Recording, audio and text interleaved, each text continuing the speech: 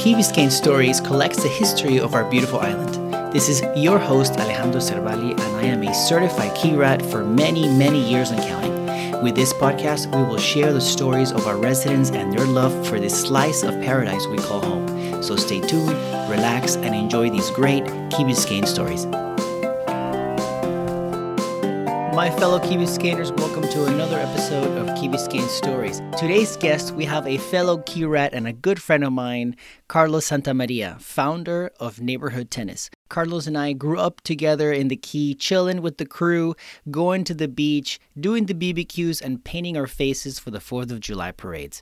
Carlos started his tennis coaching company in the Key and now runs a successful tennis coaching business from the Grove with his sidekick and better half, Christy.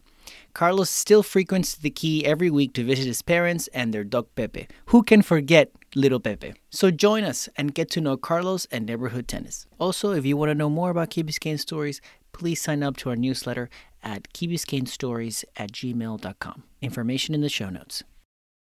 So Carlos, welcome on the show. Thank you for joining us today. Thanks for having me, Ali. How's everything over there in the Grove? Oh man, the Grove's great. It's getting better now that Coco Walk's back up. Awesome. So let's get to know you. Were you born in Miami? Are you a local? Born in Miami, raised in Miami, and still in Miami. Awesome. What school did you go to? Wow. I started at KBCS. Then I went to Sunset Elementary, which is a great school, great magnet program. Then I went to St. Agnes in Key Biscayne, really good school also. And then I won the lottery and made it to Mass Academy. Not through the now public program that I think Key Biscayne is having with the kids, right, but through the actual magnet program. And I think the Mass Academy program really shaped me for who I am now. And, it really made it easy in college because it was a really good prep for college.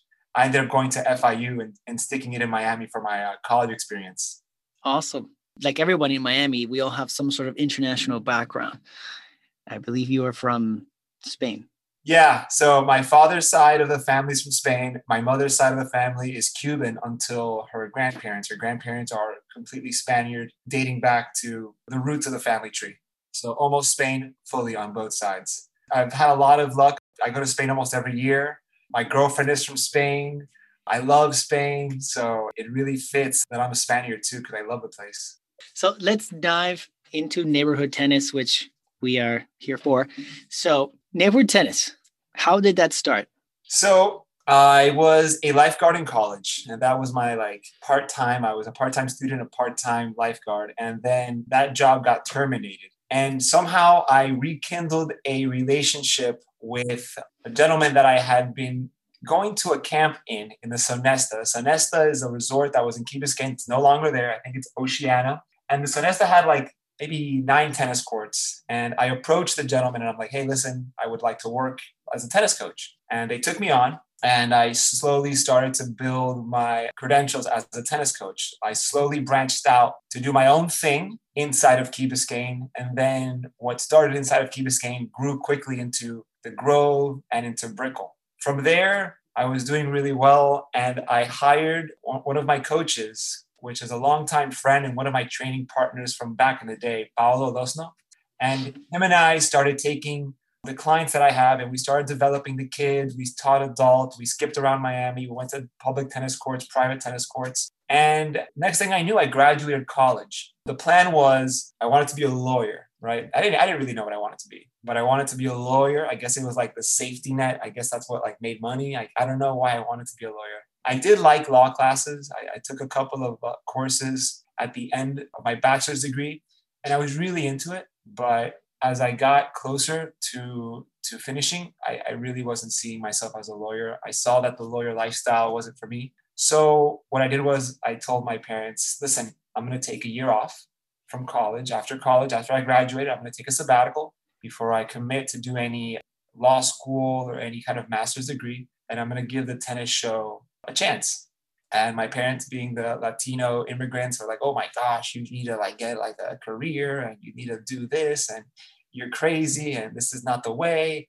Mm-hmm. So it was, I didn't get any support at home. I didn't grow up to be an all-star tennis player. I was never in college for playing tennis. Didn't do anything major with my tennis playing career. But I thought and I knew that in Miami, there was a deficit of good, clear, and communicative tennis coaches that could develop children and could put passion into it. I just saw a lot of people that were older or ex-pros that were teaching tennis around Miami, and they were hard-torn in it. They were kind of just doing it for the buck.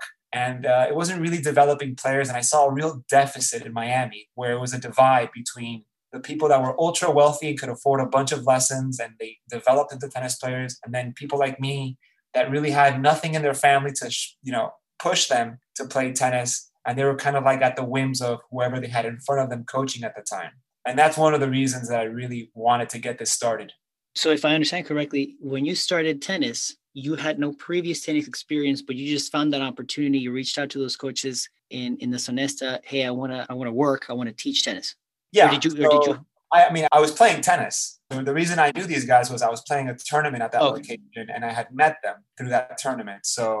And they were really friendly with me. So when I went over there to check to see if I could get a job, it was like, yeah, of course, you're a cool guy. You know how to play tennis. We could start you off and do something with your time. And then under them, I started to learn the ways of, how a lesson is done, the etiquette with the clients, communication, how to almost run a facility for tennis. But after I was gone with them and I did my own thing, there was no facilities. I was running around Miami, teaching tennis at people's houses.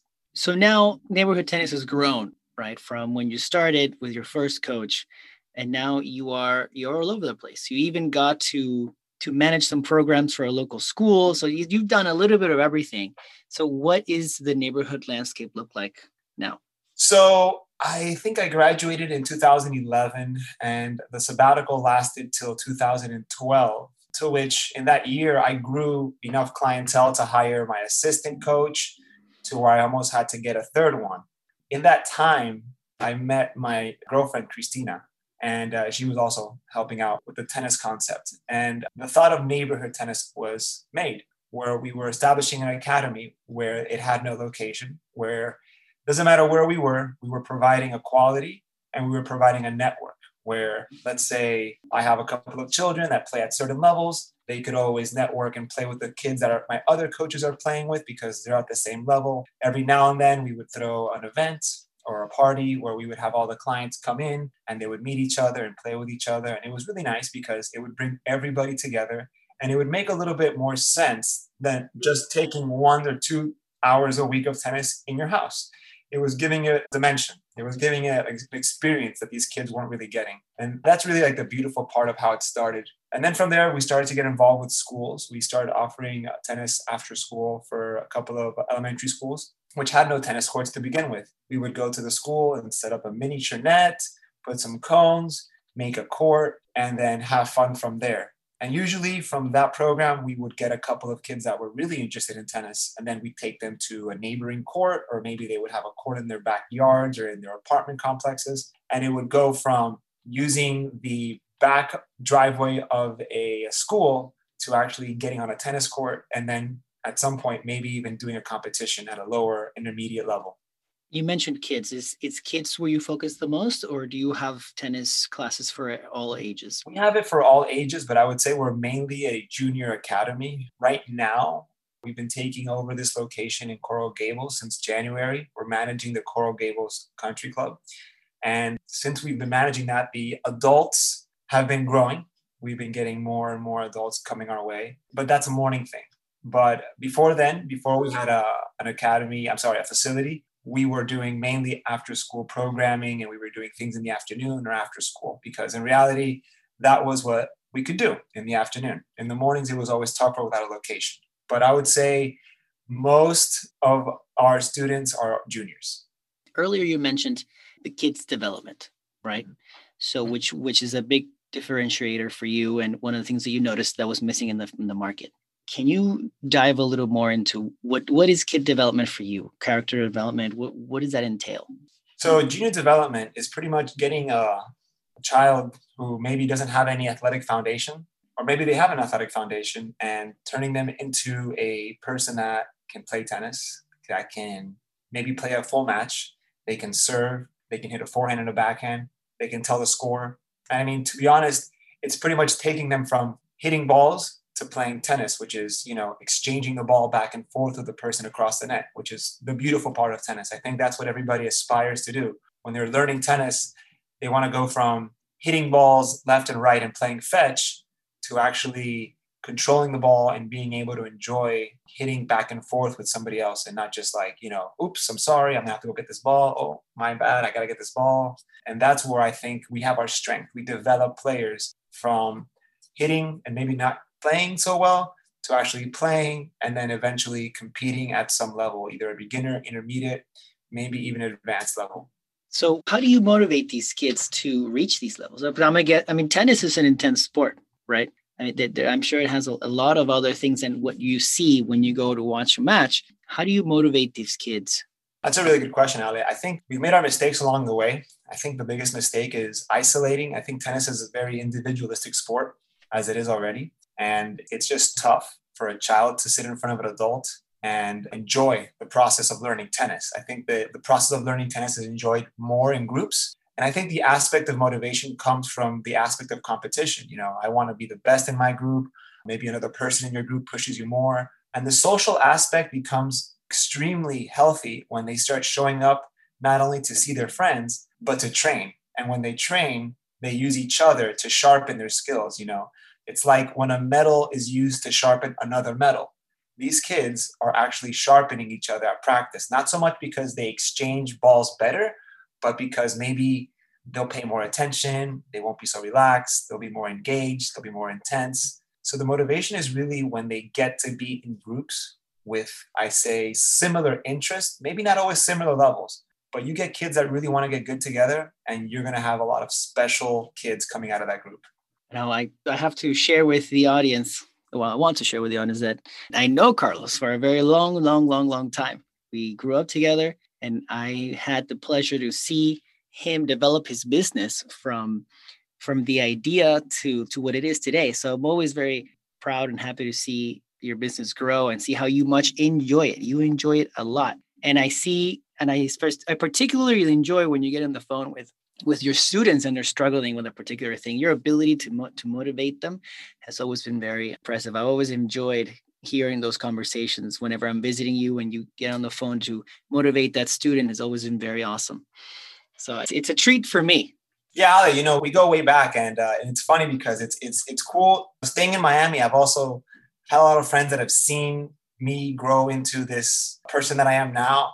And it's great, being a coach, being a mentor, being a friend, being a psychologist, kind of being a parent. Also, even though I don't have any children of my own, I feel like I'm parenting most of the students I have. For sure. And it's one of those things that I always tell people, I'm like, listen, you don't work a day in your life if you love what you do. People are always telling me, man, you're working so long, or you work weekends. I'm like, guys, I'm living the dream. I have to almost pinch myself on a daily basis and say, this is really what I'm doing for a living, enjoying it. I'm loving it and I'm living it. So I cannot complain. But thanks, Ali. That's great to hear. I love the process and I'm continuing to love it. I could definitely tell. So what should parents look for when looking for an event, for an activity for their kids, or if they want to do tennis, what should they look for in tennis?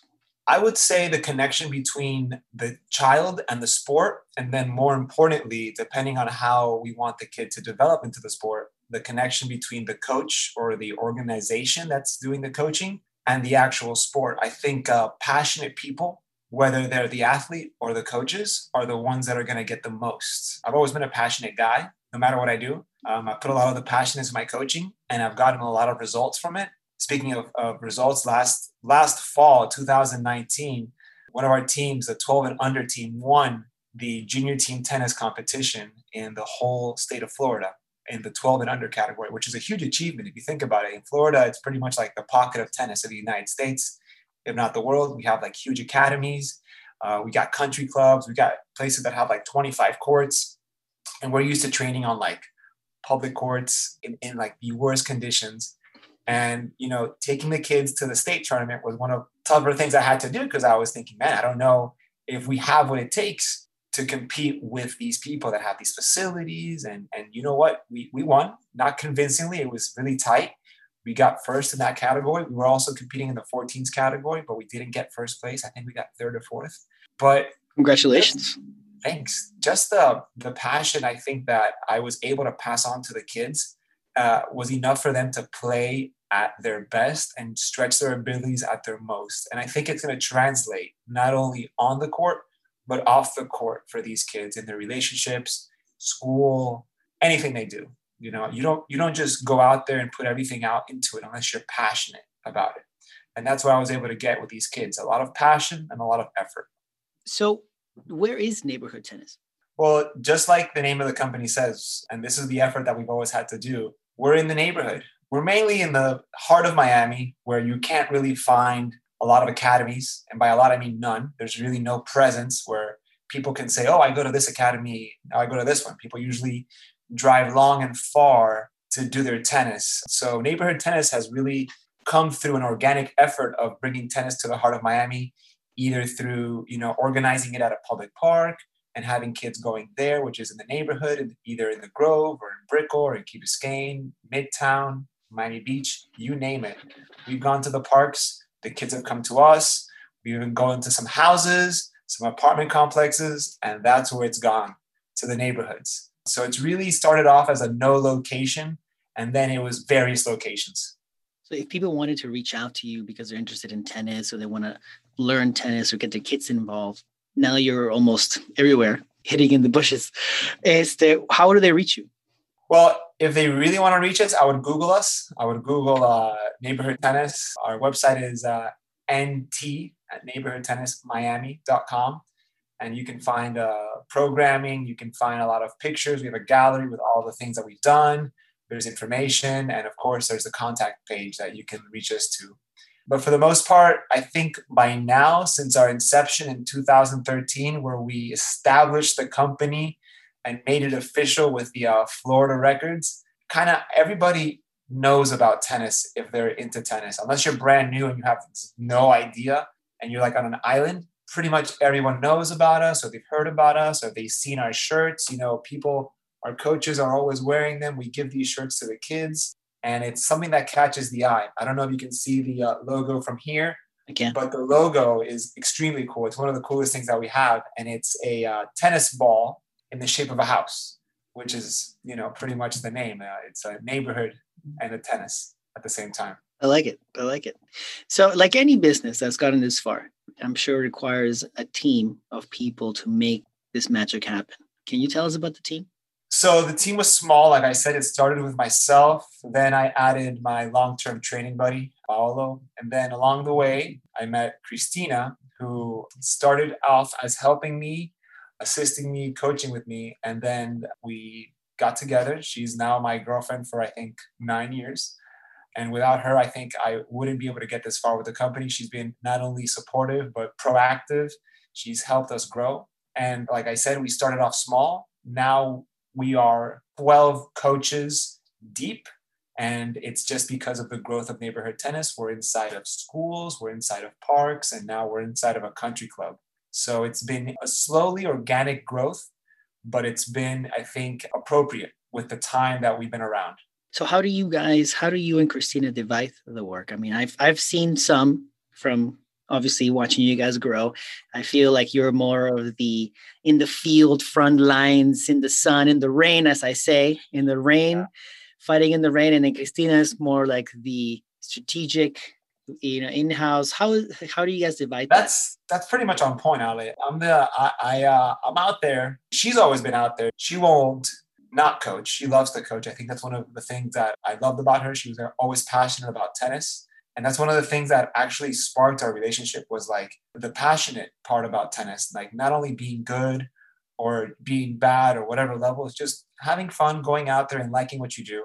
And she's always enjoyed the coaching aspect. But the way we divide the work is almost equally, but I think I'm on the court or outside more than she is.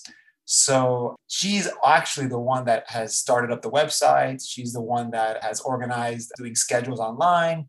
She's usually the one that people talk to the most over the phone or over email. I'm usually the one that people meet when they're on the court or if I have to go to a location. At the very start of neighborhood tennis, I think a year or two in, we got called by a big school in Miami called the Metropolitan International School of Miami. The athletic director was Arantxa Sanchez Vicario, which was a former number one female tennis player.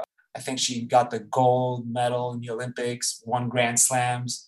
And the school's project was to do PE tennis. And I started actually coaching that with neighborhood tennis at that location. They had a tennis court in the school. They actually paved the parking lot. And then at the end of the parking lot, they built a tennis court, kind of like the one that you see at the Miami Open. And I spent a lot of time teaching PE tennis and after school tennis there. And while I was on the court, I definitely needed a lot of off court help. So while I was on the court, Christina was doing a lot of the off court stuff, marketing, clients, contact, growth, always looking to see where we could go next to take the kids. Because that was always a problem with neighborhood tennis. We always had the kids, but we needed where to take them next, because it came from teaching a 3-year-old, and that 3-year-old promptly became a 5 or 6-year-old who then started doing a little of competing. And then the 6-year-old became an 8-year-old. And that guy needed a couple of more courts and space. And then now they're like 12, 11, 13, 14. These guys are huge. But we still have the 3 and 4-year-olds that are coming up the chain. So that's been Christina's biggest job, finding out where we can displace and go with the kids that are developing with us. And I've always been really worried about, getting them to play their best and develop them appropriately so they can only not be good at tennis, but enjoy tennis. I think the biggest mission here is keeping them interested in the sport as long as possible. And I think with neighborhood tennis, they've not only found the sport they love, but they found a group of people that they can do it with and they love doing it with. I feel like the next natural question to ask you is, what is your favorite part of neighborhood tennis? My gosh, my favorite part about neighborhood tennis is that I get to pick up a racket every day and go play tennis. Play tennis, teach tennis, touch lives. It's the whole package. I think the part that I don't like is getting on the computer, not like this, but I think getting on the computer and writing an invoice or stuff like that. I think the easy part for us, because we've been exposed to it so long, is actually going out there and hitting the ball, exchanging the ball. And the most rewarding part is when you've developed a child from zero, and after months of hard work that seem to just go by, because I'm telling you, when you're working with these kids, the time flies. You'll get someone that you would have said, man, I don't know if this guy's ever going to make it. And then the next thing you know, they're 12 or 13. And not only are they playing tennis, but they're, almost kicking your butt. I've got kids that they're 13 and 14 that I cannot step on the court with because I'll lose their respect. And it's not a bad thing. I think that's actually great. And thankfully, I have coaches that can keep up with them. But coming from a personal level, it's been most rewarding when we can actually develop a person, not only a player, but the person who you see at a raw age of 4, 5, or 6, and then their character evolves with their game. And then they become a confident person and a great tennis player by 12, 13, or 14. I think that's a great answer. When I interview teachers or coaches and they still have that passion and that fire in them to see the kids grow, I think it's very satisfying for me as an interviewer to see that is a motivation of why they wake up every morning. One of the things that I was told by one of my best friend's parents is I was at a birthday, and the older you get, the less you see your friends from high school. You see you and I barely see each other. We used to see each other almost every weekend. Barbecues. Yeah, I know. Too bad for COVID. I'm sure we would see each other more. But, one of the things that kind of stuck out to me in this conversation with the father of one of my best friends was, he was like, listen, Carlos, I've seen same thing as you. I've seen you grow, I've seen you evolve, but I always knew that you weren't the ace on the court. You weren't the best. But the best teachers weren't always the best players. The best instructors weren't always the best scholars. I think the ability of being a good teacher is having the struggle during the tennis, the struggle during the studies. And then because of that struggle, when you're teaching, you're able to break things down better for the kids. Not only can you break things down better, but you have the patience, you have the passion, which is obviously there. But I think it's coming from a perspective of someone that couldn't do it and seeing others that are trying to do it and actually being able to say, hey, listen, I can help you. I know how to help you. And then the rewarding part is when they trust you and they actually let you in and you see the work and you actually accomplish something with them. And that's the final product that I'd love to see. And it's happening with almost all the children that we get in the program. That's a great way to impact those kids' lives. They will take that into the future to whatever challenges the world may bring. One day you're going to be in Flanagan's in the Grove and you're going to be like, a student is going to come up to you. You told me this one day and it affected me in this way. And now thanks to you, which is very satisfying. Yeah, I think that's one of the main things about neighborhood tennis. If you go to any of our programs, you will feel the love on the court. You feel the air of, yeah, they're working hard. Yeah, they were pushing them, but there's just so much love, care, passion into it. It's not an empty thing. It's something that every person on the court is there to work for themselves or to work towards their game. And it's a great thing that we've accomplished because now we've created a group of kids that are always in that zone. And anybody new that jumps into that group kind of has to acclimatize themselves to that mindset. Like, hey, listen, we're not here to just like hit balls and talk between. No, we're here to actually get better at our game because we might be having a tournament sometime soon.